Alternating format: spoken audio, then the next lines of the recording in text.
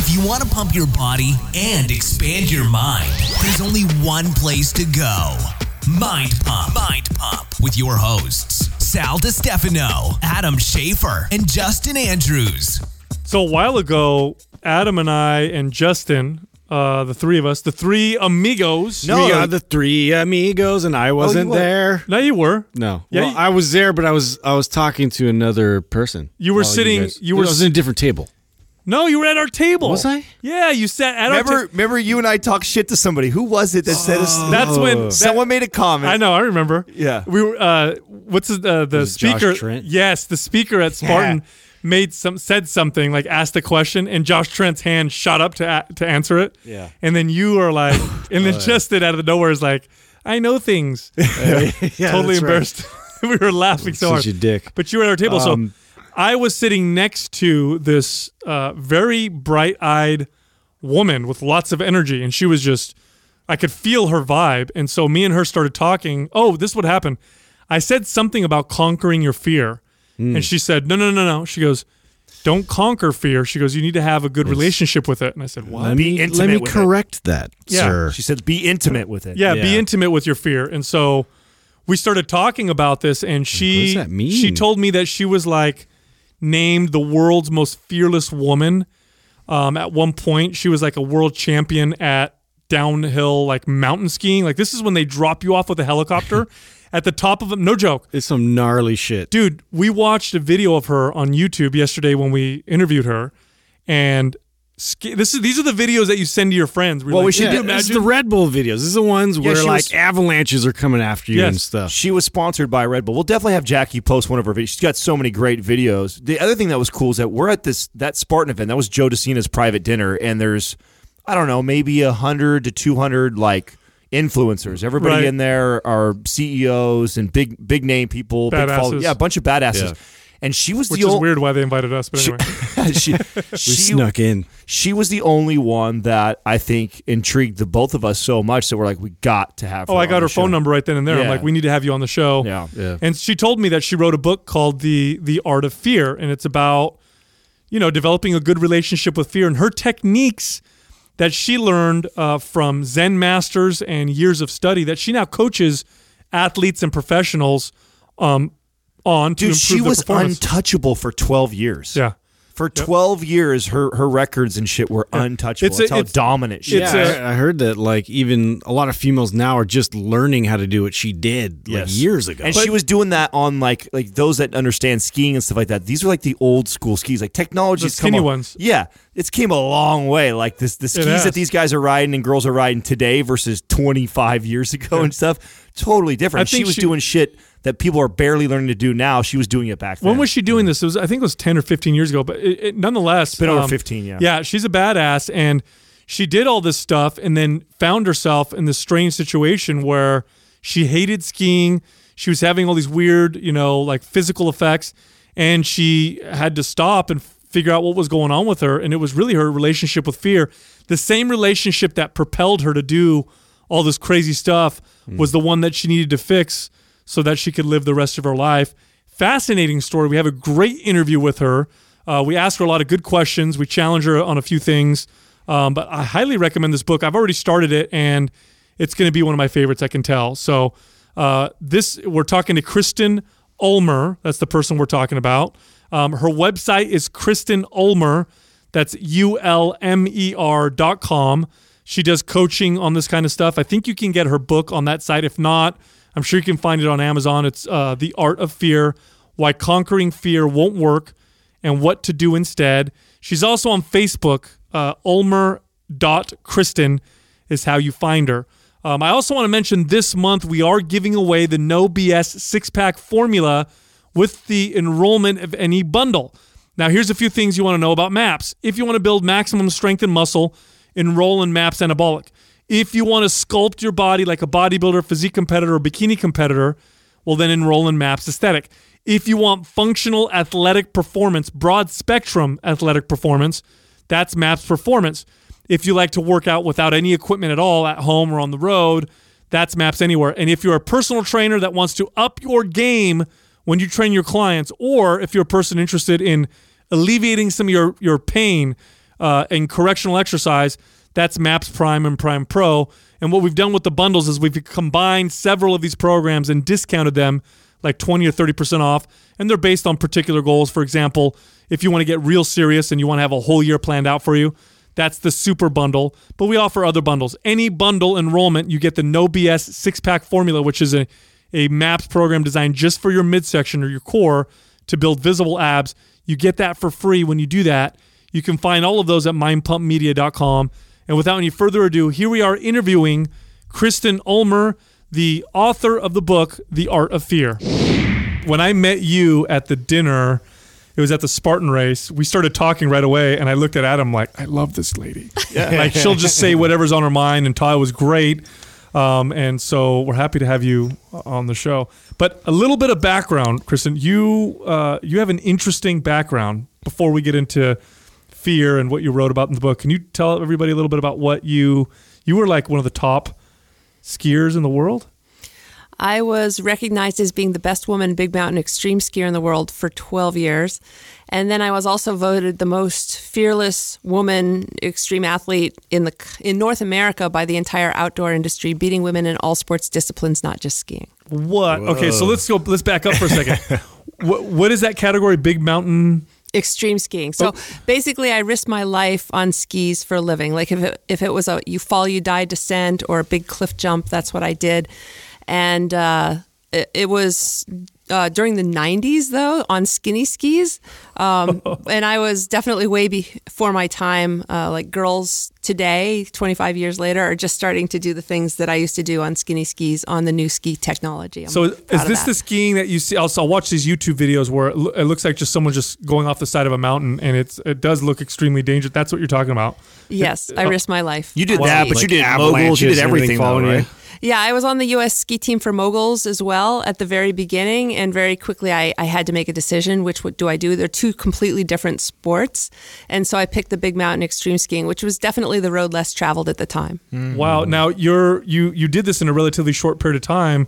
I heard you say in another interview that you picked up skis at a relatively old age compared to other people who do this their whole lives before they get to that level. You started in 20, right? Or something like that? Well, I skied since second grade, but I'd never had any formal training. And I skied in jeans until I was 20, which is another way of saying I wasn't very committed to the sport. And I didn't have rich parents. And it's really rare to find a professional skier who didn't have rich parents, right? Mm-hmm. Especially on the U.S. ski team. And so I'm kind of the poster child for it's all mental, because I became world class at two completely different sports, mogul skiing and extreme skiing, without any formal training. And I was competing against girls on the U.S. ski team or in the world that had the best trainers their whole lives, had gone to high school ski academies. It was very unusual how successful I became without any training. Well, now doing this kind of competition in sport, now your book is The Art of Fear, and so you're writing about fear and how to handle it and work with it and all that.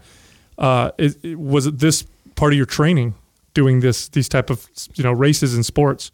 Was that where you developed some of the concepts? Being a fear specialist, I'm not a doctor, I'm not a psychologist, I'm not a scientist. I just have, at this point, 30 plus years of practical, real world, in the dirt experience of dealing with a tremendous amount of fear to draw from. And then also studied with a Zen master for 15 years.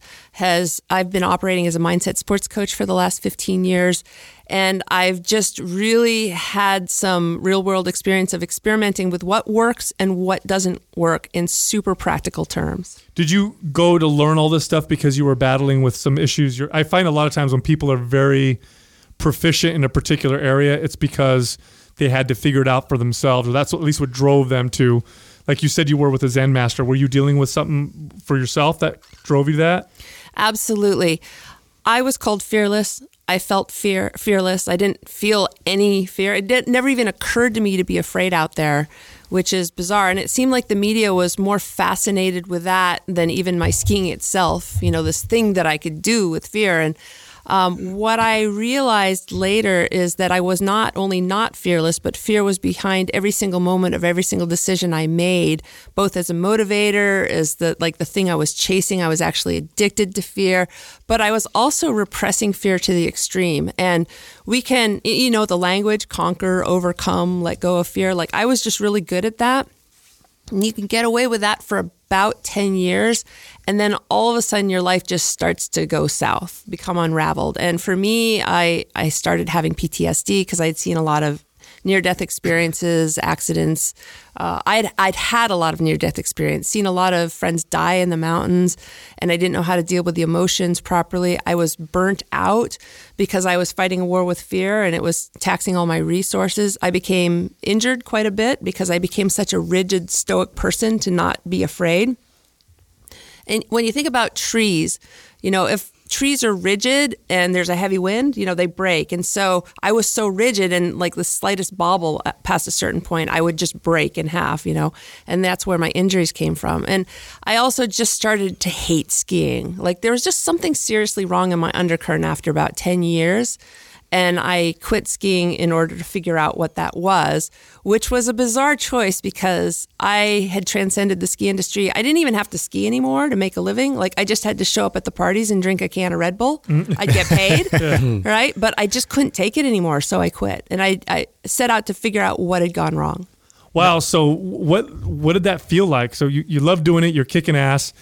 What did it start to feel like where you started to say like, oh, I don't like it? How did that show up? What were the symptoms? Mostly just the burnout and just the hatred of skiing. Like I love to personify skiing, and skiing had killed a bunch of my friends. I wasn't okay with that. Skiing was this thing that I actually dreaded doing after a while, which was crazy because it had given me such a wonderful life, and I would say the burnout was the biggest issue. And I also had to sleep like 10 hours a night just to be able to function. What was up with that? So it's like almost like you were in this high state of stress all the time, and then your body it kind of broke down, needed to rest and recover. It's with situations like yours, it's so difficult because the way you operated made you so successful at what you did. It must have been so hard to let go of that because that's what had made you succeed, that whole overcome and not feeling fear. And now you're at this point where you're examining what you're doing. You hate it. How do you let go of what made you so awesome? Well, I was also embarrassed about who I was. I didn't like who I was as a person. I just felt like a fraud. Like there was something inauthentic about how I was living my life. And that's also another symptom of repressed fear. When did you start figuring out that? Because I've heard you in interviews, and and when we talked, actually, what really piqued my interest is when we talked at the dinner. Either I made a comment or someone else made a comment at the table of something like how you shouldn't feel fear, or how you can overcome fear, or something like that. And then you spoke up and you said, "No, that's terrible. Like, don't ignore that feeling. You need to you're supposed to feel it, and you need to embrace it." And then we talked a little bit, and it really kind of blew my mind. Like, when did you start making that transition, that understanding of how to work with fear? I started studying Zen, and I was asked perhaps the most important question of my life right away by my teacher. And that question was, "Allow me please to speak to the voice of fear." And you guys don't know what that means, but it was voice dialogue, and I kind of shifted, and I couldn't find my essential fear. I couldn't find it. And so I raised my hand and I said to the Zen master, "I can't find my fear." And he laughed and he said, "Yeah, I kind of figured that." And he started talking. After about 10 minutes, all of a sudden, everything made sense. I had been repressing fear in order to ski the way I wanted to, and that's why I was having all these problems. And other people I've learned over the years, if they repress fear, some of the rampant problems that we have in our society, like depression, panic attacks, anxiety disorders, PTSD, insomnia, underperforming, burnout, all these things are the result of the repression of fear. We're all in such a repressive attitude and approach towards fear, and it's just not working. And then in order to not deal with our fear further, we then take medication to try and get rid of it further. It's like we're like declaring war against ourselves. This war against fear is our war against ourselves. And so I'm kind of like the PR director for fear. Like first of all, we've got to stop repressing fear. It's causing so many problems. It's not working. Even all the methods and modalities that we have to deal with our fear, like meditation, tapping, positive affirmations, deep breathing exercises, float spas, all of that are just other ways to kind of get us through a moment and have less fear, but it's actually exacerbating the underlying cause of all the problems that we're seeking to solve through these methods. And so my ears always perk up at the dinner table when somebody talks about fear and they use the word conquering and overcoming in the same sentence. I'm like, as a matter of fact, maybe you might want to reconsider that. Wow, because what you're saying is so opposite of what everybody else is saying, at least when it comes to fear. Now, in terms of repressing feelings, if I were to tell someone, don't repress, like when people repress themselves sexually or when they repress other emotions, people will agree and say, yeah, if you repress yourself, you'll get like what's called a symptom eruption where it'll explode out in some unhealthy way. But you never hear that about fear. Instead, you hear, like you said, conquer, or here's how you don't feel fear. Here's how you deal with it. Can you talk about some of the I guess the current techniques and then how you would do it your way or why they're wrong? Like, let's talk, like you just talked about like float tanks and stuff like that. Like, how would you deal with situations then rather than, going to a float tank or trying to breathe your way through it? Well, we'll get to that. Okay. Let's keep outlining the problem at this point. Let me give you one of my favorite analogies. So imagine that I love to personify fear, and I sometimes see it as a roommate or a spouse or an employee in your corporation, but let's go with child. And imagine that you're a parent to a whole bunch of children, and half your children you've named joy, love, gratitude, forgiveness. And then you also have these children fear, anger, sadness, despair. Despite your best intention, would you be able to treat all your children the same way? Of course not. Right. And so what we tend to do, we have these love and joy and gratitude and forgiveness practices. And, we kind of like to go with the light side of life to solve our problems. So we feed and nurture and show off to the world, these children, this love, this joy, this gratitude. But on the other side, what do we do with these other children? Well, we lock them in the basement and we throw away the key, and they're down there, with no food, no water, no love, no sunshine. And just imagine for a moment that you were one of those children. Like, how would you feel living under those circumstances where everybody hates you? Oh, yeah. You'd feel absolutely terrible. Right. And how would you act out? I mean, would you be okay with just being locked in the basement under these circumstances? No, of course not. You'd probably get a lot of tantrums and yelling. Right. And you want to be heard. They're fighting their way out. Right. So that's what all of these kind of unpleasant, negative experiences, that we push them down, we ignore them, we avoid them, we try to control them, we try to fight them. The language around that. And they're down there in the basement and they're screaming and they're yelling and they're burning the house down, doing anything they can to get out. They may feel depressed. Like depression is really interesting. Like Latin, the word depression is Latin for press down. When you press down your emotions or these negative feelings, they become depressed, and so too do you as well. And so, you're now abusing this huge part of who you are. They're acting out. And next thing you know, you're going to have panic attacks. The fear is showing up in the middle of the night, hijacking your mind and keeping you awake. Or maybe fear is showing up as anger instead, or sadness showing up redirected in other ways. It's just such a bad idea to treat your children like that. How do you think one formulates fear as an emotion? How do you think that it comes about? So the amygdala, 2 almond-sized nuggets at the top of the spine, determining safe or not safe. And it's the primary filter from which all information kind of comes through your brain. It determines safe or not safe. It's the manufacturing plant for fear. And fear is with us actually every single moment of every single day in nearly every interaction we have, because life is a scary experience. Like even sitting here right now, like I'm afraid of saying something stupid or coming across as an idiot, right? So I feel afraid. Of course I feel afraid. So it's the manufacturing plant for fear, the amygdala is. And then perceived threat, and there's always a threat, will send a shot of discomfort to the body. And that's what fear is. Fear is just a sensation of discomfort in the body. It's actually very, very simple. That's all it is. Do you think it's more responsive then? So, because like that's kind of like the classical belief of emotions is that something happens and then this is a response that our body's giving versus it's constructed, which is something that I more subscribe to, which is it's not only that, but it's a series of events or things that have happened in your life, and then it's your brain downloading on, processing all that, and then trying to predict what potentially may happen. Like, what do you think? My experience with fear is that it's that sensation of discomfort in your body. And a lot of people think that fear is in your mind. We say things like it's false evidence appearing real. It starts to seem irrational and crazy and making stuff up, that doesn't seem right or real, or projecting the future, or kind of like obsessing about the past.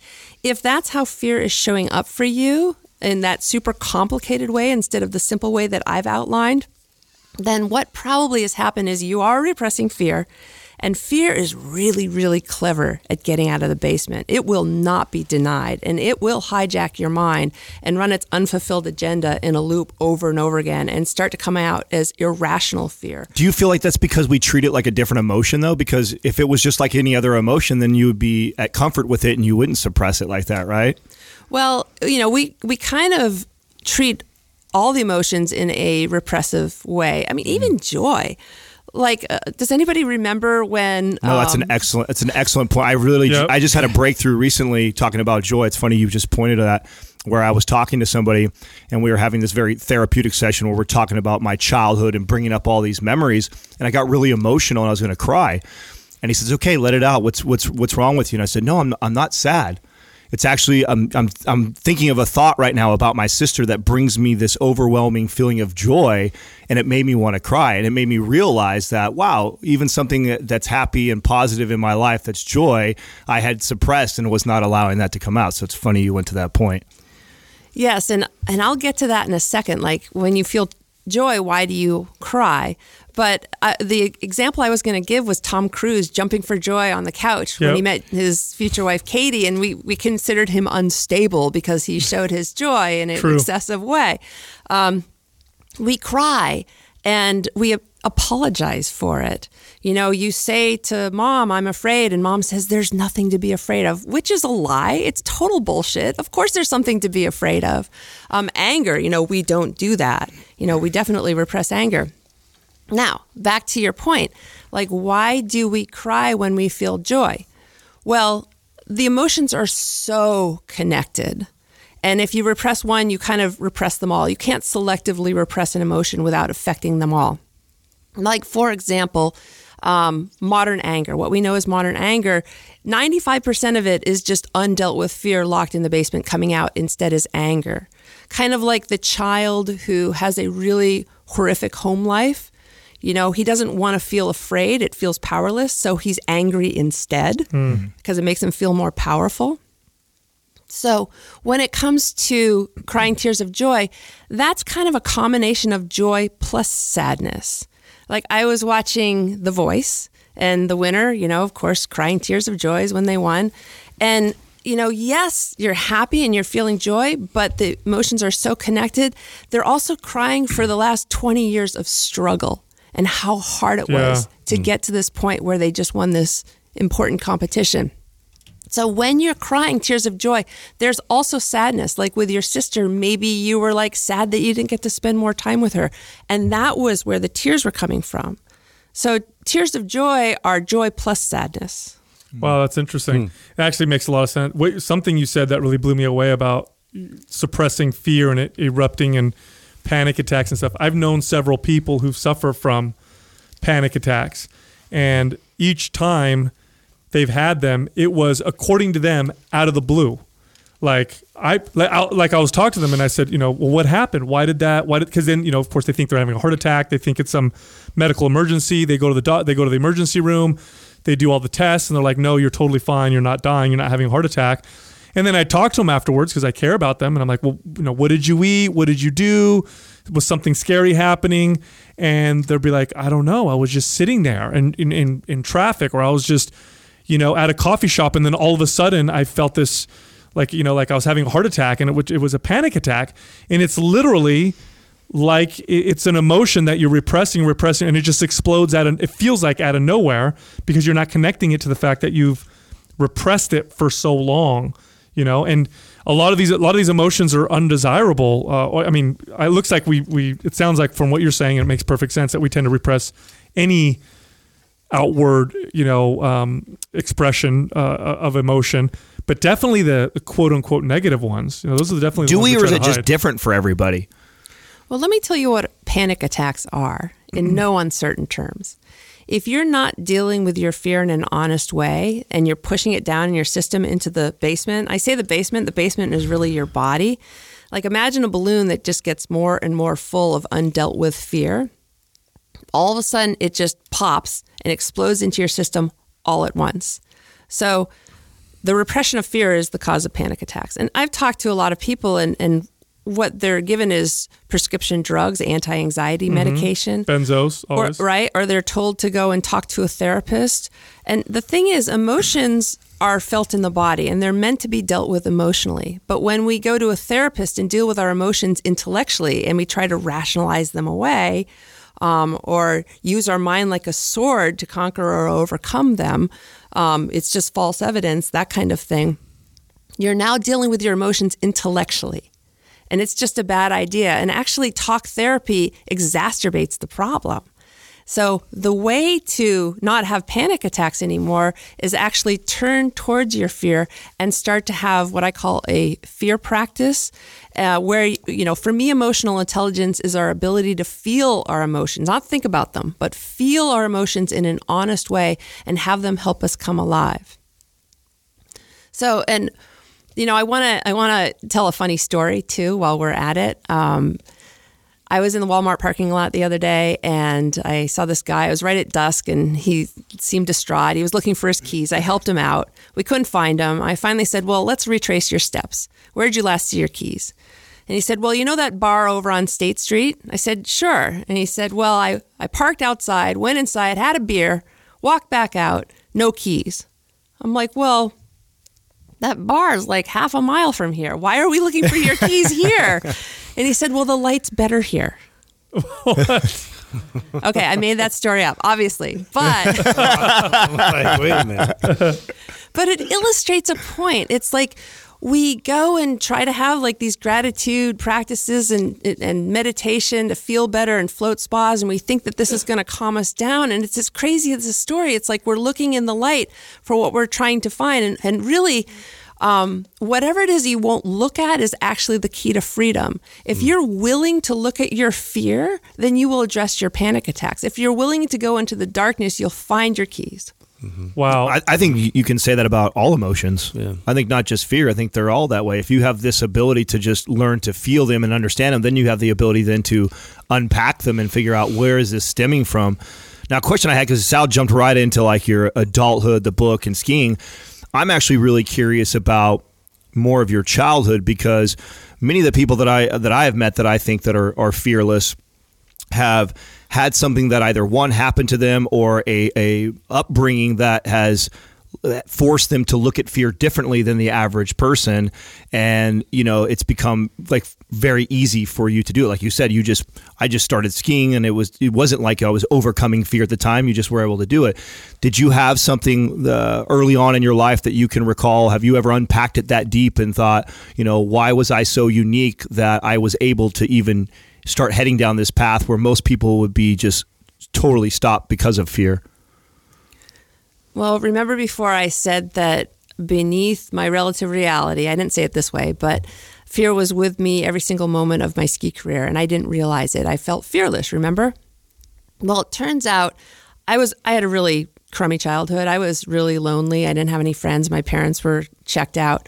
And I had such a deep fear of being invisible or fear of not being loved.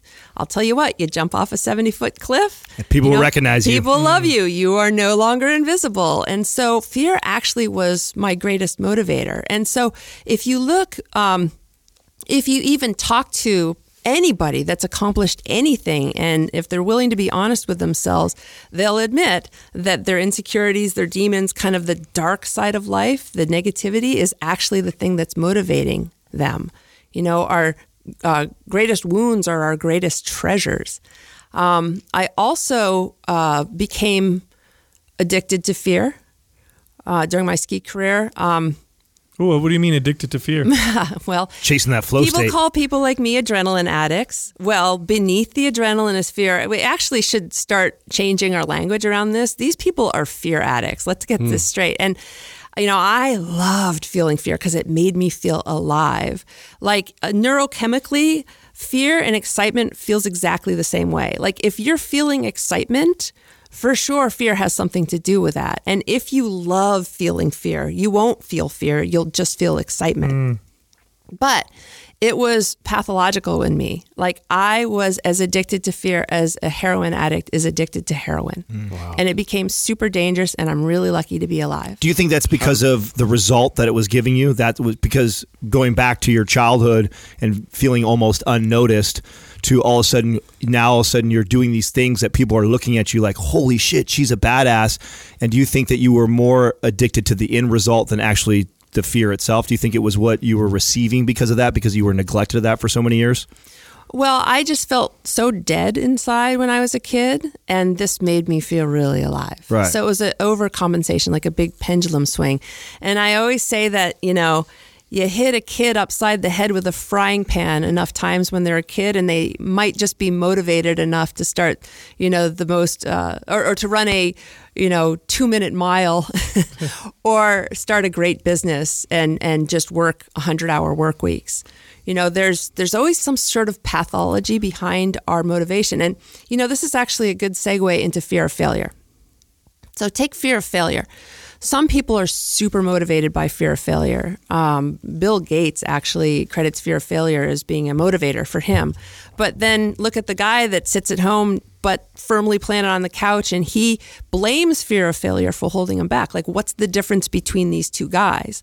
Well, it's a very, very simple difference. If you embrace fear, if you enjoy feeling fear, if you become intimate with fear, it's a motivator. But if you're resisting the fear, if you don't want to have anything to do with it, it'll hold you back. And actually, I've learned through this whole process that super unpleasant, icky feeling that we associate with fear, that's actually not fear. What that is your resistance to the fear. It's your, I don't want to feel this. I wish this weren't so. That's the icky feeling. Fear is actually awesome. That's why I think it's so much of it stems back to the childhood, because you've got comfortable with that feeling. I know I've been known, people have called me fearless before, and I'm like, I don't really think of myself fearless. But when I start to look back all the way to my childhood, I also had a rough childhood growing up. And so the things that scared me as a kid, when I look at the things that scare me now as an adult, I just kind of like laugh at them. I'm like, really? Like talking like this? Like, yeah. So the first time we got on a podcast, the first time I had to do something in front of a camera, like, hell yeah, I was scared. But I've gotten so comfortable with, well, what's the worst case scenario here? I embarrass myself. People make fun of me. So what? Who gives a fuck? I mean, as a kid, losing a father at 7 years old and dealing with abuse and dealing with all these other things, like that was way scarier, being 7, 8, 9 years old going through that. So I think that I've just become accustomed to being comfortable with fear being a part of life, just like any other emotion of happiness, sadness, joy. It's just another emotion that's giving me feedback about what's going on. Like that's the way I think that it is. And I think a lot of people that have been maybe sheltered growing up and that weren't maybe forced into a situation like that struggle with this conversation right here of, it's so easy for you or I to say, just go after fear, embrace it, because we've been embracing it since we were young. But somebody else who's maybe been sheltered their whole life and they're now in their 30s and they're scared to death all the time, that's what's keeping them from coming out. Really tough for them to make that connection. It sounds like it's a skill like anything, I guess. You got to practice it. It's true. And if you feel fearless, one of two things is happening. Either you are merging with fear and it's not showing up as fear at all, but rather excitement or focus or sharpness, kind of like Bambi. Let me give you a great analogy. So animals have a great relationship with fear, and Bambi's eating grass in a field, and all of a sudden there's some rustling in the bushes. The amygdala perks right up, sends a shot of fear to the body, and so she perks up. And her hearing's better, her eyesight's better. She's totally in the present moment, like the zone, flow, all these things, that we talk about. And her hearing's better. She's there. It's a tiger, right? She starts running. She becomes a super athlete. Like Bambi plus fear equals super Bambi. She runs faster than she ever has in her life because of the fear. Then she's back eating grass in a field somewhere as if nothing had ever happened. She doesn't have PTSD. She's not paranoid that it's going to happen again because there's this whole system in place, and she has a healthy relationship with fear. And she's not, like fear just can show up for people and just make them uber humans. Okay. Mm-hmm. So that's a super healthy relationship with fear. That's one way to be fearless, because the fear is supposed to come into, through, and out of your system in between 10 to 90 seconds for as long as the threat is there, and then it's gone. So it's the dwelling that's really, the problematic part of fear. If you recognize the fear, you stay in the fear, but then you anticipate the fear going forward, and that brings the anxiety. Is that all part of the process? Saying that suggests that you have some control over this whole process. So let me now tell you. Do you believe we don't? Do you believe we don't have control at all of it? It either happens or it doesn't? I believe that the only control that we have over fear is our perception of it. If we see it as a good thing, it'll be an asset and an ally and one of the greatest experiences we have here on Earth, helping us come alive and be in flow and in the zone and all that. If we see it as a negative, we will spend our entire lives fighting a war with it, a war that will ultimately prove unwinnable. And whatever you try to control winds up controlling you. And for example, let's say you're my fear. I said that I love to personify fear. You're my roommate. This is how most people talk to fear. And you're my roommate. You're permanent. We're going to live together for We would have a lot of fun, by the way. Right, we would. But out of all of us in this, I'm the coolest one to hang out with for sure. It's so obvious. Right. Yeah, that's true. All right. So this is how most people talk to their roommate called fear. I hate you. You're to blame for all of my problems, all of my holdbacks. I want nothing to do with you. You're dead to me. I'm going to do everything I can to just ignore you, block you out, or avoid you. How does that make you feel, me talking to you like that? Yeah, it makes me feel this big, Yeah. Yeah. Okay. So it's, that's how fear feels. And fears, will not be denied and will start to assert itself and scream louder and louder like I talked about. Now I'm going to talk to you the way that I talk to fear now. Hey, I'm so sorry. I abused you in the past. I didn't realize how magnificent you were. I'm going to spend the rest of my life making it up to you. I wrote a book about how great you are. Let's go out and be magnificent together. Let's go have some adventures. You're what makes life worth it. Right. We're excited. Right. Yeah, we're going to have fun. Right. So however your relationship is with fear is the relationship you have with yourself at your core. So if you have a hate you attitude towards fear, you actually hate yourself. If you're embarrassed by your fear, you're embarrassed by yourself. If you fight a war with your fear, you're fighting a war with yourself that's being carried out in your unconscious mind that's taxing all your resources. Right. Makes complete and perfect sense. The ironic part, though, about even a metaphor like that is that a lot of these words are just made up words. I mean, when you look at the world, there's some emotions that we describe that don't even exist in other cultures. And fear happens to be a popular one across the board, but we're the ones that have constructed this idea of what fear should look like. And for some reason, for so long, our society has decided that it's a sad or a scary thing. Why can't it be a positive thing? Why can't it be something good? Why can't it be like joy? Why did we have to separate it and that be an evil emotion that we feel when it has we can show examples all over the place of where people have been extremely successful because of this emotion, fear. Right. We've just gotten in a really, really bad habit. And I want to come full circle because I mentioned there's two different ways to be fearless, and I kind of left everybody hanging on that. The first way to be fearless is to become intimate with your fear, and then it doesn't feel like fear at all. The second way to be fearless is, and you mentioned that you don't have big issues with fear, just pay attention to my words and just see which one are you. Because for me, when I felt fearless during my ski career, I would have guessed that I was intimate with fear, and that was true. But this other thing was also true. I had a bit of a paradox going on, which I both loved fear and chased it, like a Labrador chases a ball. And I also hated it and repressed it to the extreme. And when you make your life all about one thing, which I was during my ski career, you can have a love-hate relationship with it. Like anybody that's married knows that you can love and hate your wife at the same time, right? So the second way to get to fearless, and this is how most people try to get to a state of fearlessness, where, like, let's say you have a difficult job and you're afraid of screwing it up. Of course you're going to be afraid. Of course you're going to feel fear. And we call it anxiety because it's easier to say anxiety than fear, but anxiety is just another name for fear. So you have a lot of anxiety at work. And, short of quitting your job and sitting in an ashram and singing Kumbaya your whole life, that's just part of the deal, Yeah. You are going to feel fear, especially if you're doing something important with your life. So what people tend to do is they get to work with the breathing exercises and the meditation. They exercise a lot, and they do all these things. They see a therapist to try and feel better, and it works. Otherwise these things wouldn't be taught. It gives them temporary relief. They think, okay, well, I feel better now. But it's kind of like if you ever had a fork sticking out of your eye, and if you meditated and took 3 deep breaths and focused on the parts of you that don't hurt and had a gratitude practice, you're going to feel better, right? But guess what?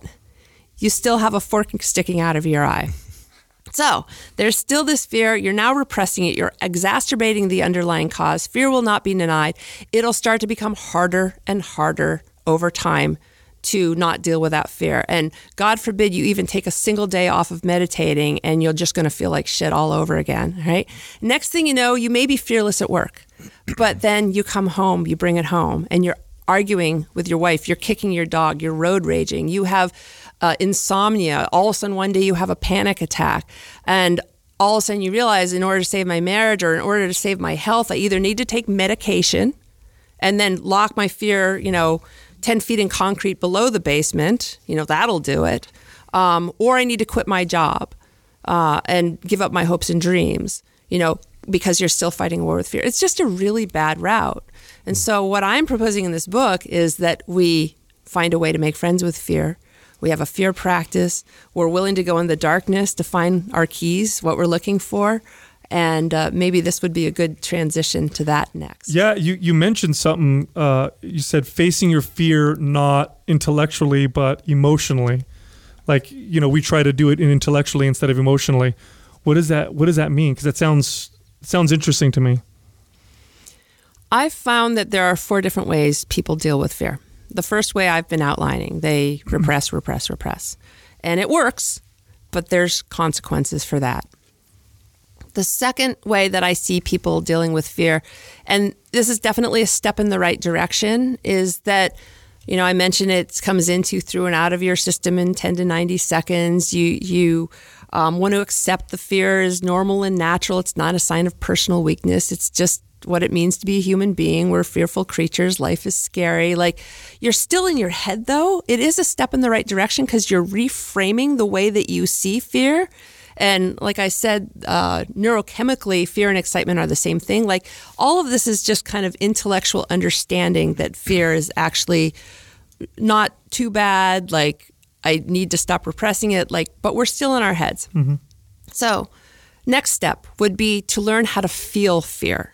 Like, to deal with our emotions emotionally instead of intellectually.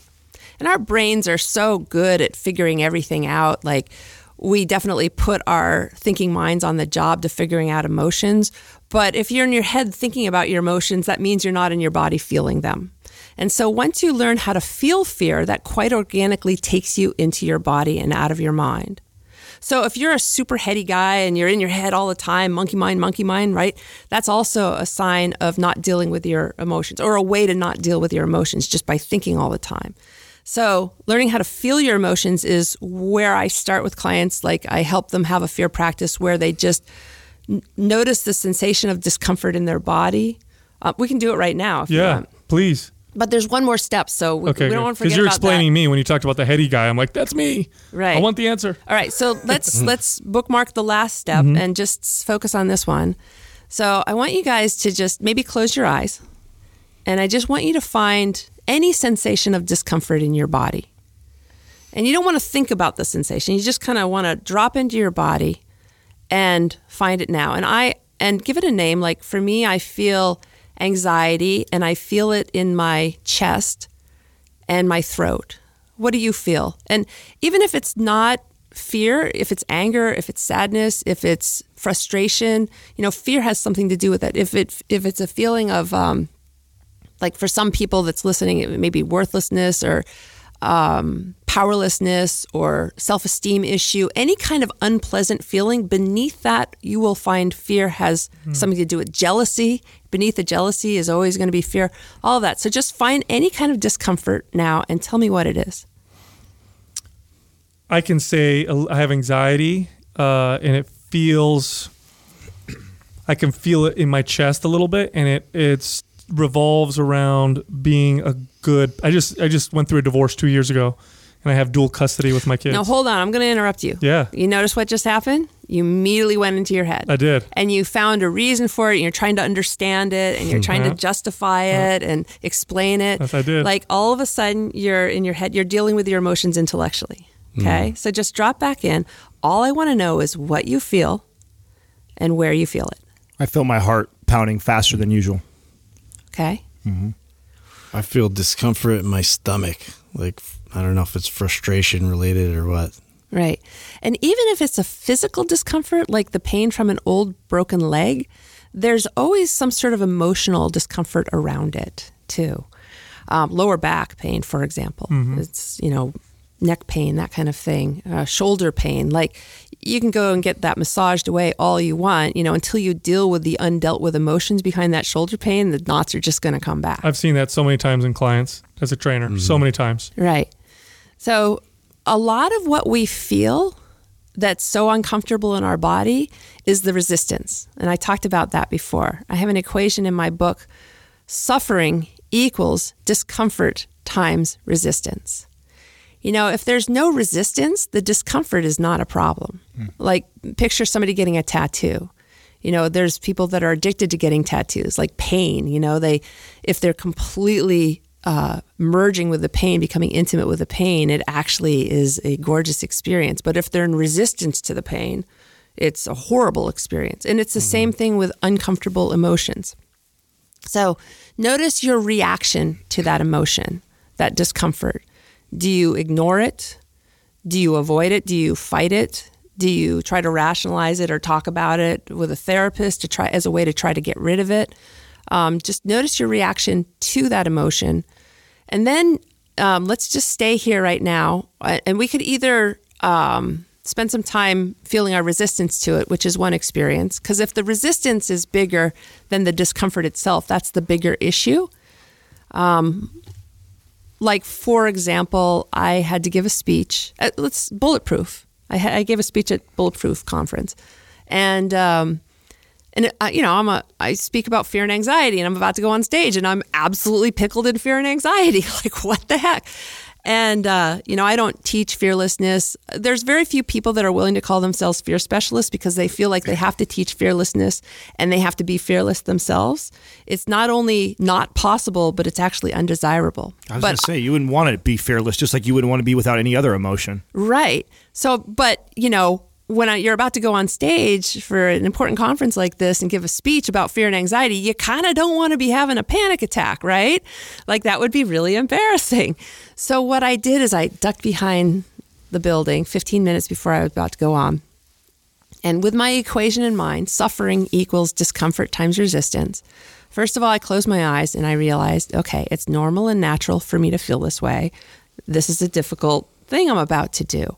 It's not a sign of personal weakness. And that kind of realization can be huge for people. Just that alone, there's not something wrong with me in that I feel this way. And then I noticed what I felt, which was anxiety. It was in my throat and it was a level 10 out of 10. And then I noticed I was resisting it. I didn't want to be there. I didn't want to feel this way. And it was also a level 10. So then I spent some time just feeling my resistance, and I just repeated over and over again without trying to get rid of it. I don't want to be here. I don't want to do this. I don't want to do this. I just want to be home with my husband on the couch watching a movie. I don't want to be here. I don't want to do this. And it's kind of like a whining child. You know, you give a whining child your undivided attention, they calm right down. And so my resistance calmed down to a level 1. And then I spent some time feeling my discomfort, my anxiety, which we're going to do next. And I gave it my undivided attention. And without giving it away, let's just do that now. So just close your eyes. And I just want you to feel that discomfort without trying to get rid of it. That's the key. If you're doing this as a way to try and get rid of it or calm it down, it won't work. Fear's too smart for that crap. You just feel it.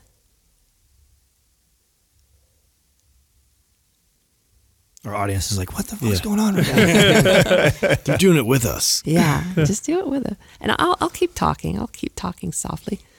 So just spend some time feeling it without trying to get rid of it. Give it your undivided attention. It's been trying to get your attention. It has something to say. The words don't matter. The feeling is all that matters. Just pay attention to that feeling. And when you're ready, just tell me what's happened. I mean, I feel like it lost its sharpness or edge. Exactly. And that's what happened for me. I then felt my anxiety. I gave it about a minute, and it went down to a level 1. And so I mentioned there's 2 ways to get to fearlessness. One just consumes your whole life, and it becomes harder and harder to do. And then you have to take medication, and you have to compromise your dreams, and your relationships go south, and you start having depression and panic attacks and PTSD and all that. And it's just a really tough route. But if you actually turn towards your discomfort and learn how to feel it, then it kind of goes away. Interesting. It's like you're taking away its power. Yeah, but even that is a little disrespectful to fear, And I mentioned fear's too smart for that crap. It's like I'm giving it some love. That works better for me. I'm giving it some love. Who do you feel has the hardest time with this? I know you work with professional athletes, and that being like one of their mechanisms to drive them for being successful and also simultaneously repressing fear. How do you work with the transition then to maybe, they're retiring or they just want to be more balanced? Like, how do you work with a high performer like that? I've found that the most difficult people to work with are the people that are in their heads all the time, and they've built a shrine to their thinking minds and their intellect, like super smart people, because they want to put their intellect on the job towards fixing all problems. And that's why, emotional intelligence in our society is actually seen as our ability to cognitively understand our emotions and control them, which is crazy. And so if you're really invested in your intellect as being the solution to all problems, it's kind of like, I have a bunch of tricks. This is one trick. Picture, how old are you? 36. 36. So for 36 years, you've put $1 a day into a jar of money, and you're very invested. I wish I did that shit. Right. You're very invested in who you believe yourself to be. You're very invested in your revelations about fear, your beliefs about what to do about fear. You're very invested in your intellect as being the solution to all sorts of problems. And so getting you to have a different experience is like asking you to throw away that jar of money. Right. Right. So people are very invested. Also, having gone down the same path of a repressive attitude towards fear, because I mentioned it works. It makes you feel better. It gets you through a moment. And people have done some great things by repressing fear.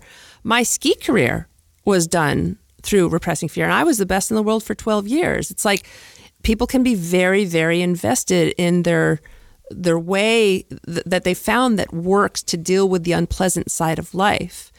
And I find that only when because there's payoffs of having that repressive approach towards fear, only when the costs of doing that exceed the payoffs? Will somebody finally reach out to me and be willing to do the work?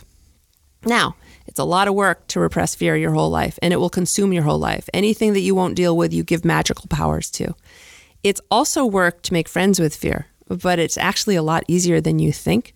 And the first step is me kind of getting people to throw away that jar of money, throw away that investment that they have down this one path, and consider traveling down another route. Yeah, Well- I'd be a headache for you for sure. Oh, No, you wouldn't. I love a challenge. I do my best work with super heady guys in particular. Yeah, I well, have all sorts of tricks. So I have where the challenging part I have is that I think that much of this is based off of the belief that of the classical theory of how emotions are made, which is that it's a reaction to something, versus that it's something that we've constructed in our heads, which is more of what I believe is that. So, because if you were to take two kids that were 7 years old, and one kid saw, just happened to be watching ESPN and saw the one crash all season on downhill skiing, and the girl killed herself, and then also saw some other accident in extreme sport and got really, really hurt, and then the first time they got on skis, had a really bad experience with it, and then asking that person to do something like a downhill ski may be a different feeling of emotion than the person who saw the opposite, watched ESPN, saw the girl stick the landing, fucking people celebrated, they put a ribbon on her, and then the first time they got on skis, they were a natural, they fell right into it. Now those two people are going to experience this emotion that we're calling fear right now around downhill skiing completely different. Wouldn't you agree? Yes, and this would be a good time to talk about PTSD. PTSD is when you go through a difficult experience, a horrific experience even, which will happen to you. You will come in contact with horrible people. You will see horrible things. Nobody is going to be immune from that. I actually like to redefine PTSD as, instead of post-traumatic stress disorder, post-traumatic repressive disorder. And PTRD equals traumatic experience times resistance or repression. Like, I don't want to deal with this. And so how can two people see that horrible crash, and one person, all of a sudden it kind of has them, winds up being one of the more interesting turning points in their life, where they now kind of turn over a new leaf, and maybe they start a new company, and they, it makes them come alive, and it kind of gives them meaning and purpose in their lives, and et cetera, et cetera. And somebody else, they just collapse inside, and they just go numb, and they can't deal with it, and they're panic attacking all over the place, and they're depressed and suicidal, and they don't know how to deal with it. It's really just how you react to the trauma. If you don't want to deal with the emotions around it, if you lock them in the basement and throw away the key, like I said, you give them magical powers, and they will take over your whole world. Well, that's why I think it's that trauma or that emotion is different for every person. It's going to be unique. There's never going to be two of the same people that feel the same emotion from the same series of events. Sure. So that's where it's like, we take parts of the language and we separate one word that umbrellas all of these different types of potential emotions. If you look at and I forget what tribe it is, but there's a tribe that exists today, and there's a culture around that tribe that's been around for a long time, and the word sad doesn't even exist in their vocabulary. Like sadness is not an emotion.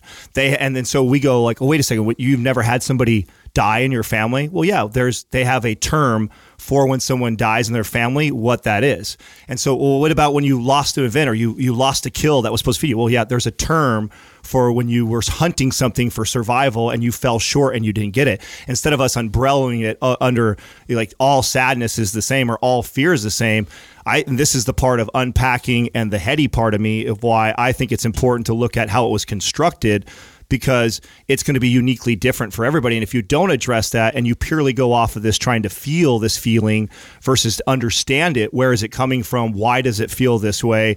I think that it's really tough to be able to communicate that across the board to everybody, because we're all so uniquely different. Well, what you've just done is taken something really simple, like sadness or fear or anger, and made it very complicated, right? Like, what if when we're sad, we just be sad?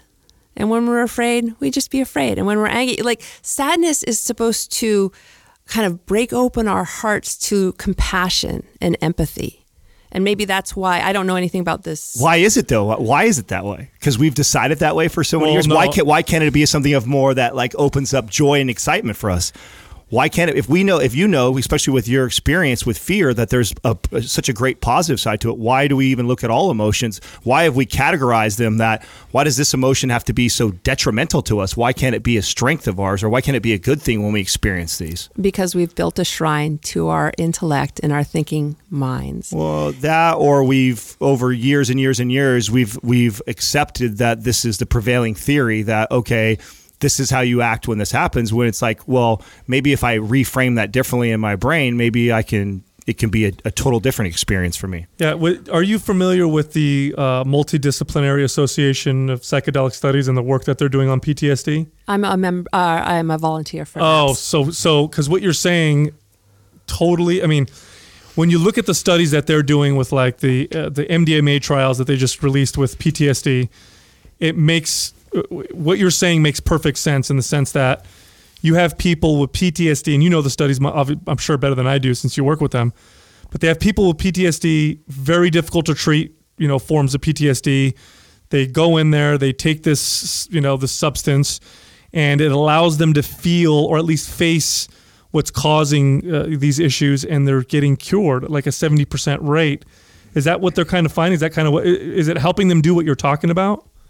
All right, so you've given me a tsunami of stuff to let me This try. podcast is speeding up real quick here. My job is to simplify things because emotions are very, very simple. And I know that I'm challenging you to go extremely deep, by the way. So I love it. So let me kind of take you on a journey. Starting back, maybe our great-great-grandparents. Like you look at photos from the 20s and what do you see? All these people standing around stoically, We have been repressing emotions forever. Us humans have a long history of avoiding anything unpleasant, and emotions were actually seen, even joy and love, as frivolous. Love's not an emotion, but that's another conversation. So, that's where we're come from. So our grandparents repressed their emotions. And, especially if you have a hard drinking family, right? Mm-hmm. For sure, you come from a lineage of repressing emotions. And life back then consisted of like whether you caught 2 beavers or 3 beavers or, what do we have for dinner tonight? Like it was very, very simple.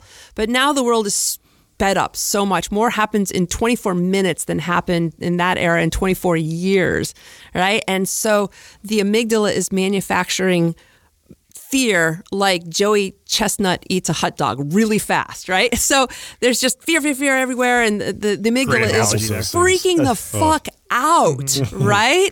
And so we have so much fear, and we call it anxiety because we don't want to call it fear. Like the guy on Wall Street would never say, I'm pickled in fear, right? But he will say, I'm pickled in anxiety. It's almost a rite of passage. Like if you're not pickled in anxiety and you work on Wall Street, then you're not working hard enough. So we're pickled in, we call it anxiety. It's really fear. And none of us know how to deal with it.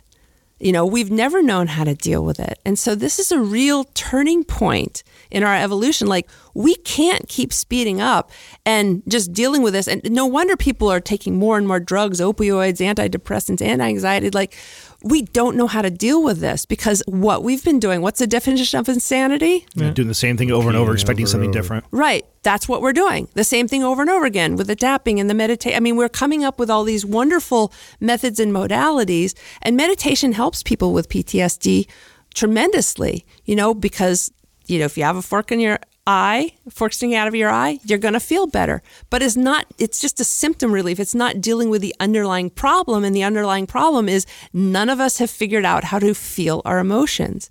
And we're getting, more and more in our intellect, and people are talking faster and faster. And, we have San Francisco, and everybody's so smart and becoming smarter. And, we're so far out of the station of our essential core nature, which is we are feeling emotional human beings. And the 5 primary emotions, and when I say primary, it's kind of like primary colors, like red, yellow, and blue make up the entire color spectrum. our 5 primary emotions actually make up our entire reality. Our entire human experience come from fear, anger, sadness, joy, and some people like to say sexuality, but I prefer erotic, which includes the sexual, but isn't limited by it. So these 5 primary emotions, which are feelings, simple feelings, like your eroticism when you feel it, anger when you feel it. It's very simple.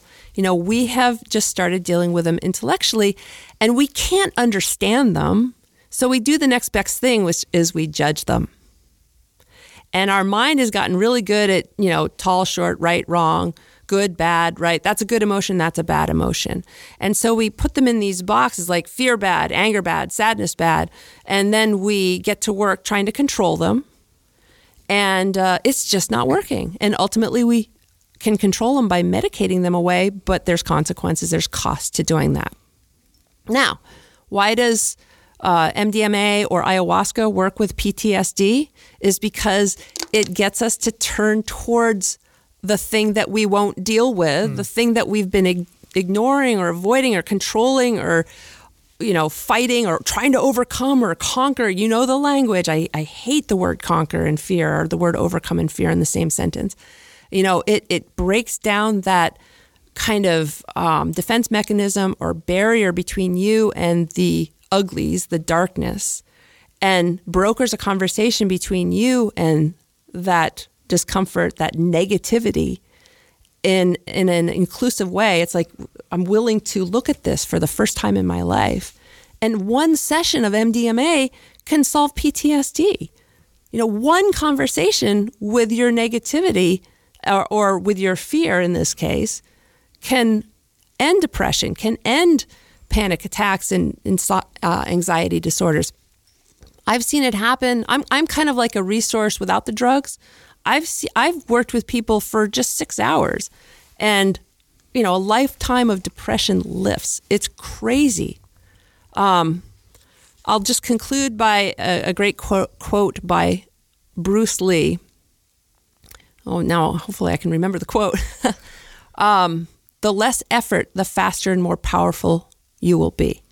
It's a lot of effort to not deal with the negative side of life and all your shit that you won't look at. And it ultimately makes you weak.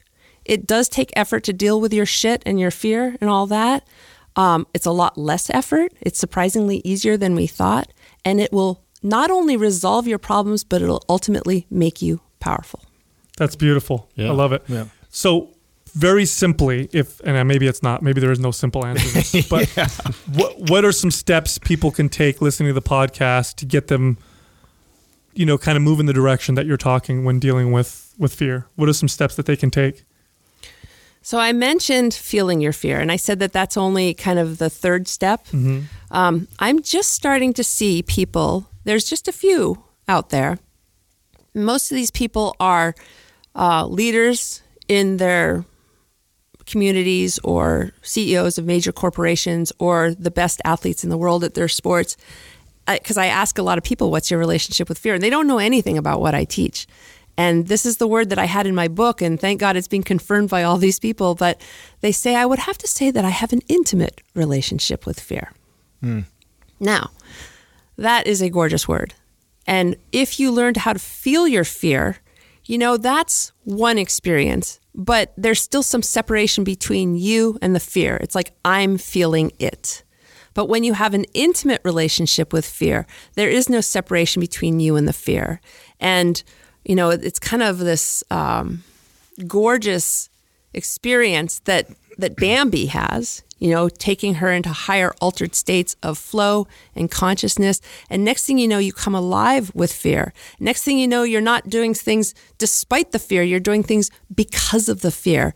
It's like fear becomes this gorgeous resource that makes us feel more alive, that makes us more motivated, that makes us more creative, that kind of is a sign that we're on the right path towards learning and growing. Because there is no learning and growing unless you step out of your comfort zone where there exists fear. So fear actually, I have a long history of repressing fear.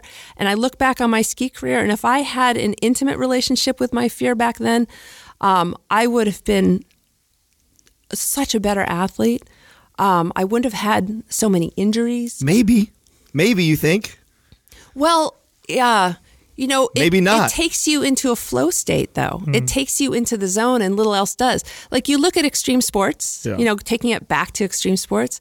Extreme sports are notorious for taking people into the zone. Why is that? Because there's fear. Yeah, there's a real fear of death there. You can't avoid that. Right. You have to get in the zone. And so these athletes, what they're doing is they're merging with fear. They're becoming intimate with fear. Do they know that that's what's happening out there? Definitely not. But these people are a lot more willing to feel fear than most of us, right? So there's some sort of love affair going on there. And so they merge with the fear, and it's the fear that takes them into that heightened state of awareness and focus and bringing your A game. That is, and we know that with flow states, I don't know the number. I think it's like 400 or 500x. If you're in a flow state in your work, in your life, in general, in your sport, you are 400 or 500 times more productive and magnificent. And we don't get that it's actually the fear that takes you there. Right. And you said there was a pathology that you could create with fear, like some of these athletes where they have a relationship with fear that's different than the average person's, which is why they can get in that flow state. But then becoming addicted to fear can become pathological. And you said you had experienced that. Was that carrying over into, like, when you weren't on the skis, was that addiction to fear creating risky behaviors and stuff outside of the sport? Oh, yeah. My most extreme example was I was heli skiing in Alaska, and we weren't skiing. The weather was terrible. And finally, I'm like, this is ridiculous. I'm just going to go home. So I had to cash in my heli chips, and I hitchhiked out to the helipad, and I got picked up by a psychopath who threatened to rape and sodomize me and murder me and throw my dead body on the side of the road. And now keep in mind, I'm a fear addict, and I've been sitting in this dumpy little Alaska town, just understimulated for 9 days. And my reaction to that was, thank God. Something interesting is finally happening to me. Yeah. And and I wasn't giving the guy the power trip he wanted, so that probably saved my life, and I didn't get raped and none of that. He dropped me off in town. He's like, she's not scared? What the hell? Yeah, he's like, oh, this is no fun, right? She must be a cop. I just sat there smiling at him like, wow, this is great. You're like, take a left right here. Oh my God. And, of course I didn't want to get murdered or raped or sodomized, but I just was fascinated by the experience. And so I got dropped off. I'm like, there's something seriously wrong with me, right? How old are you right there at that point? I was in my late 20s or early 30s. And so this set me on course to figuring out what that was all about. That was part of, I mentioned at the beginning of this that I have 30 plus years of practical real world experience dealing with fear, and in so many different levels. I'm like groomed by the universe to be the fear expert. I didn't study about fear in college, I didn't study about it in a lab. I've learned what is really going on just on a practical, personal level, and there's 7.5 billion of us, and we have 7.5 billion different relationships with fear. I do not expect anybody to relate to mine, but I do have a fascination with brokering a conversation between people and their fear to figure out what is going on and is this the best relationship possible? And that's how I work with my clients. It's probably why you see some people who, athletes or musicians or artists who seem to be addicted to this feeling, and then they get addicted to drugs or bad relationships or whatever because it's pathological. So you want an intimate but healthy relationship with fear is what you're saying. Right. And, this brings up another point. A lot of people will hesitate to recover from these horrible problems that I've outlined that are associated with the depression of fear because they really are addicted to the drama that comes from their problems. I see a lot of people that don't want to actually heal their PTSD or their depression because then they wouldn't know who they are. They wouldn't have that kind of stimulus. And a lot of that stimulus comes from fear kind of recirculating from the basement and acting in a crazy way. They'd be bored out of their minds if they didn't have that drama. Well, yeah. What do you think that is that makes people even seek that out? Like that they would want to keep falling in that cycle? Is it because it's comfortable for them? Well, subconsciously, obviously, because in the front of their mind they're scared, or it's awful, or I hate being here, but you keep bringing yourself back here. So what is it that causes people to do that, you think? Well, let's look at a soldier, for example, who has PTSD. Now, more than likely, if that soldier has PTSD after being at war, it started in childhood and how he was raised. More than likely, when he says, "I'm afraid," mom said, "There's nothing to be afraid of," which is the worst thing you can say to a child because it's just not true. And I call it fear shaming.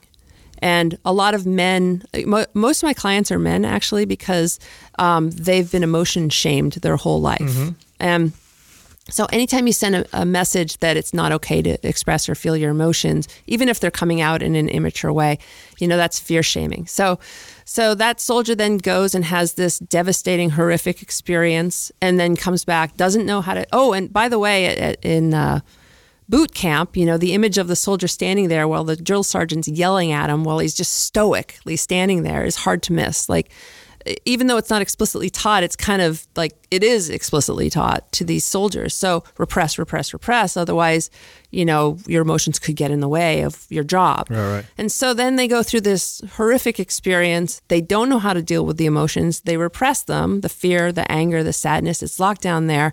And they also just went through this incredibly intense, exciting, fearful experience. They come home.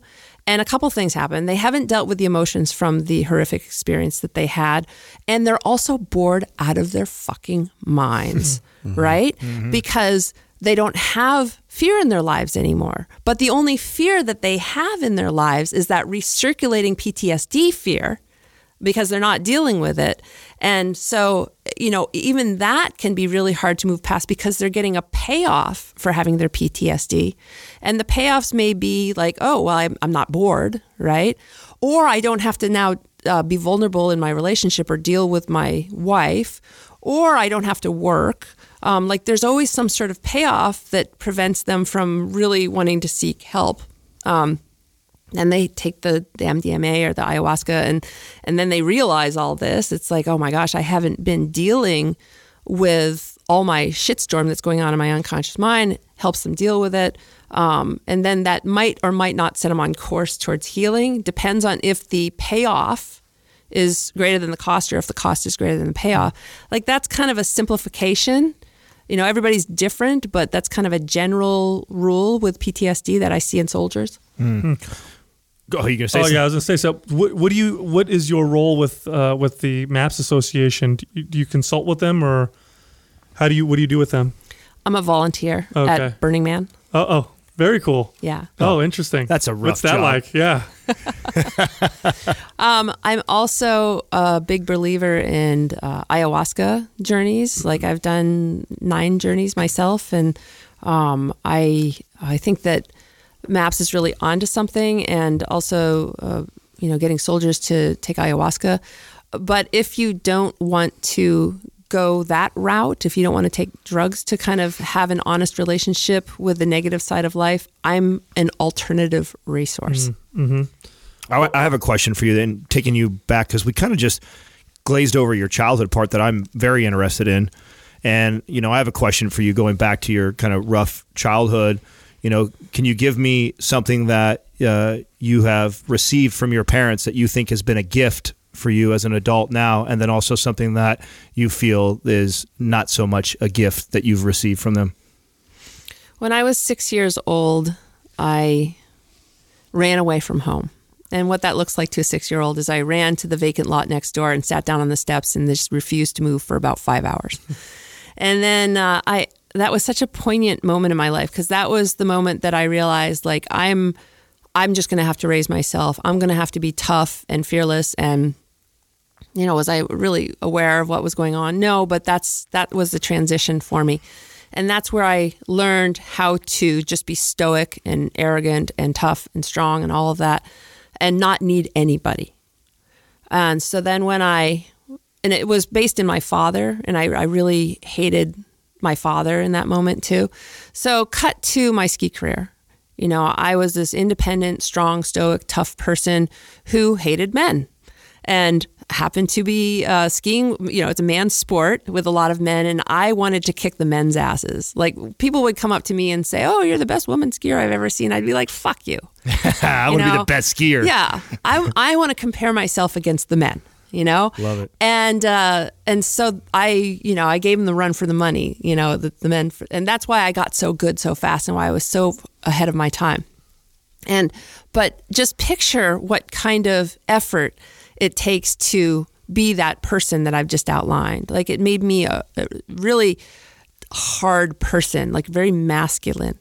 And I've spent the whole second half of my life since retiring as an athlete to kind of do a radical pendulum swing to find my femininity, to kind of get past that kind of rigid stoic approach to life.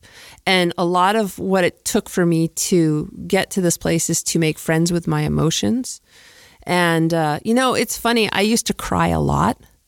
And if you cry a lot and it's a deeply painful experience, that's a sign of repressed sadness and probably repressed anger and probably repressed fear. I used to get really, really angry, and that's a sign of, the repression of emotions. Like, if you have explosive, overwhelming emotions, that is a sign of repressed emotions. So just making friends with my emotions and having a more intimate relationship with them has made me a much softer person. And so for that, I'm grateful. Did you have a lot of animosity towards your father? I did, but when I was a professional skier, it didn't feel like anger. It just felt like ferocity and passion. I didn't feel good. Yeah. I didn't have any cognitive awareness that it was at my father. But the day that I fell in love with men and realized, they're not so bad after all, right? They're actually here to just kind of, love on women.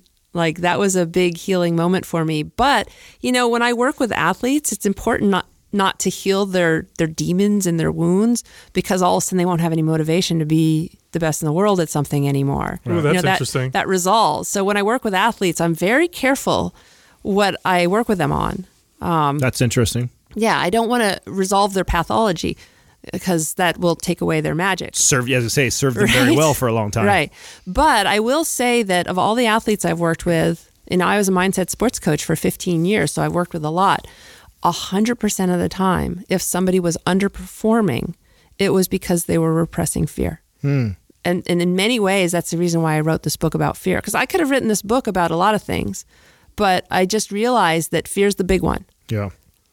Do you find a difference between men and women in terms of the reception of this book? Because I know men we are taught to repress fear quite a bit. We can't be scared, right? We're never supposed to be scared.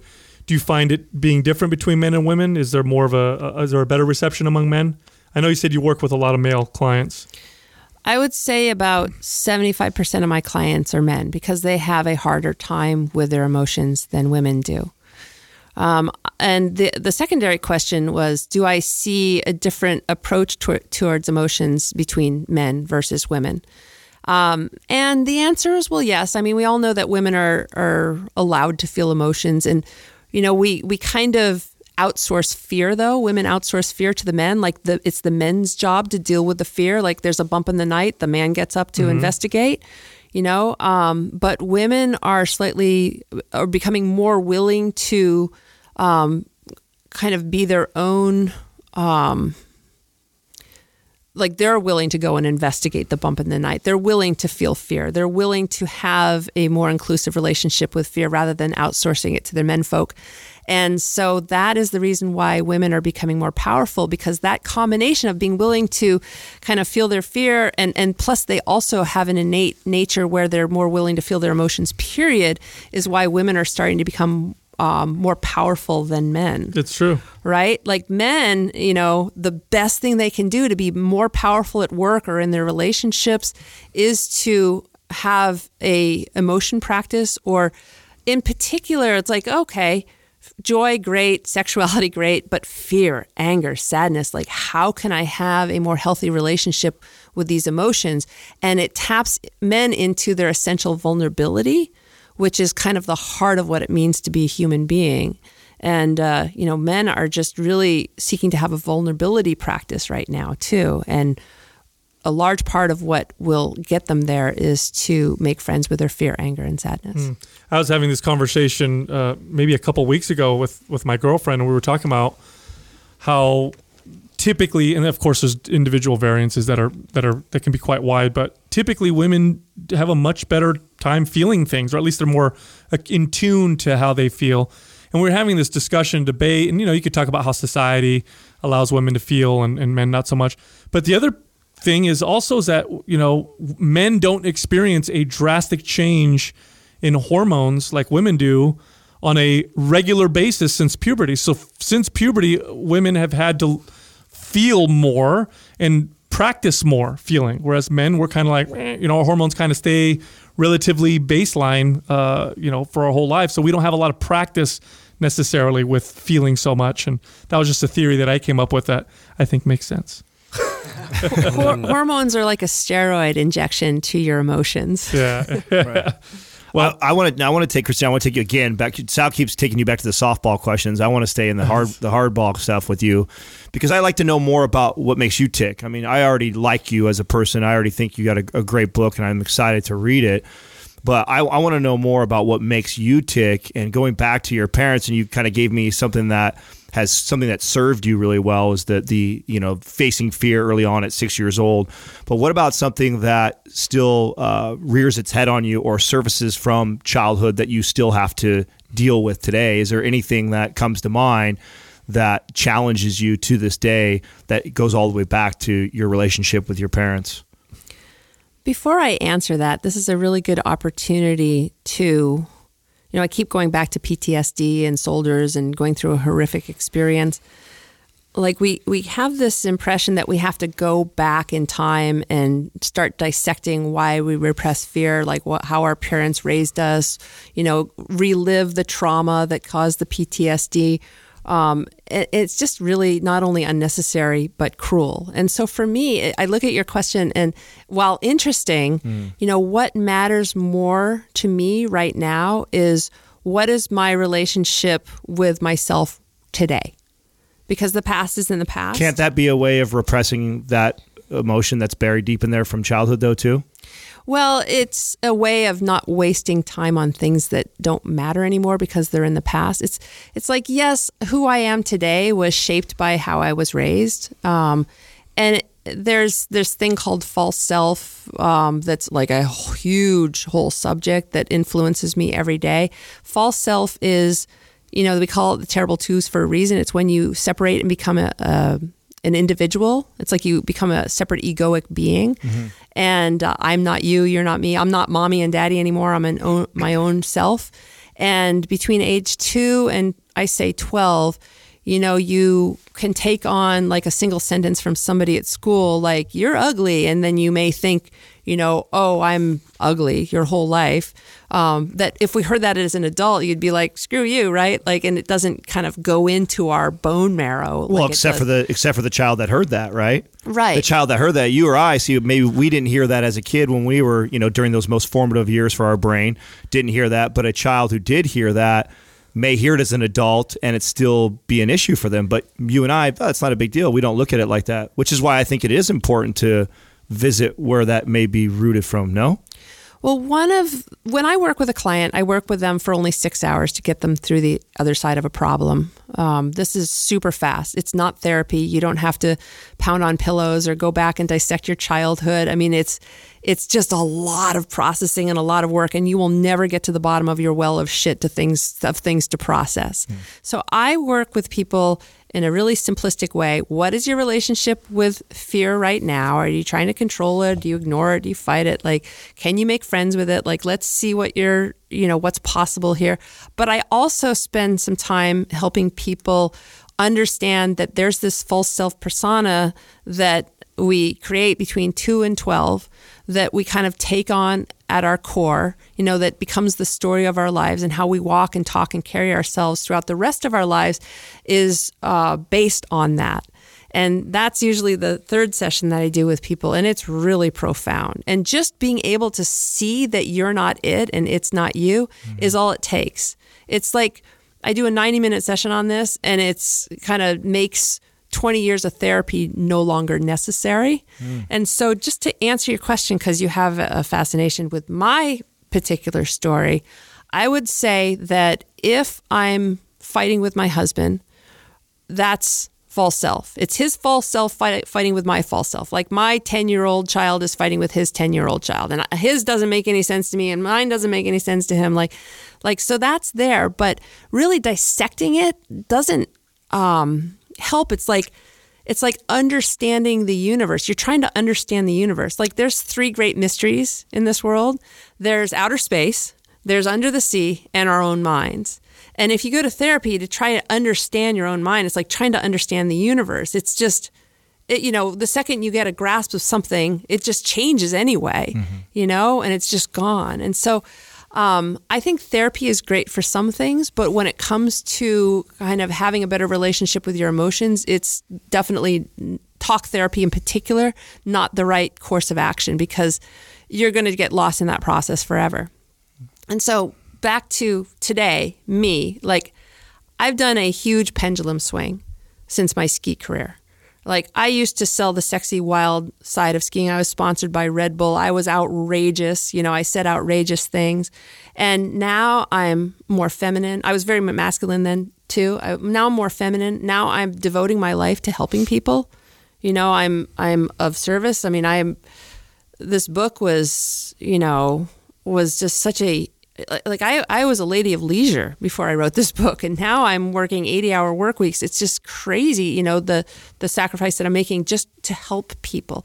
And, I was so hedonistic and narcissistic back during my ski career. And so now it's like I'm balancing that out, and somewhere I'll land in the middle, It's also an ego trip to write a book. I'm always down for a good ego trip, but, we love those. So that's where I am right now. Yeah.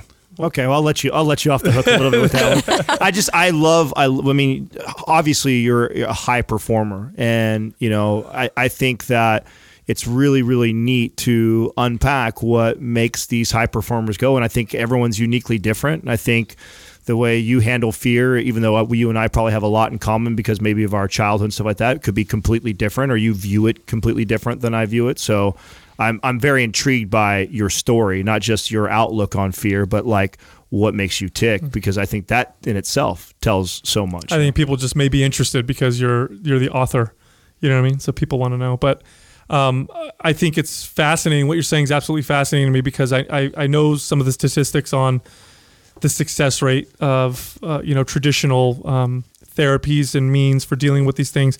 And in Western societies, it's not good. We don't have a good track record. We have got to try something new. Yeah. This is something new. This is so out of the box. This is the radical opposite of everything we've been taught about what to do about fear. And I've found it works. It works, and it's a lot easier.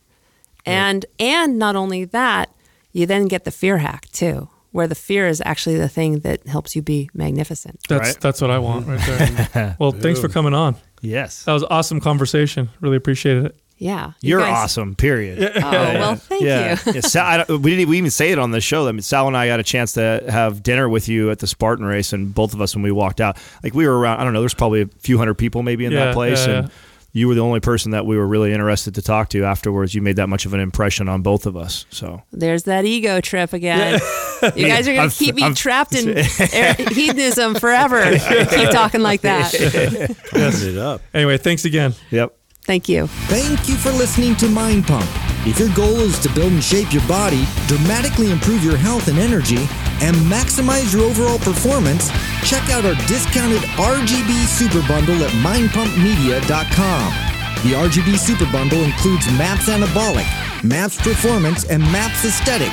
9 months of phased expert exercise programming designed by Sal, Adam, and Justin to systematically transform the way your body looks, feels, and performs.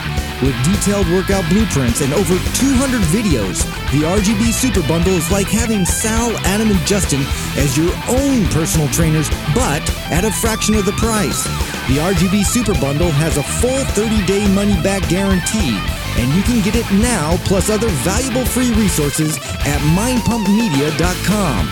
If you enjoy this show, please share the love by leaving us a 5-star rating and review on iTunes and by introducing Mind Pump to your friends and family. We thank you for your support, and until next time, this is Mind Pump.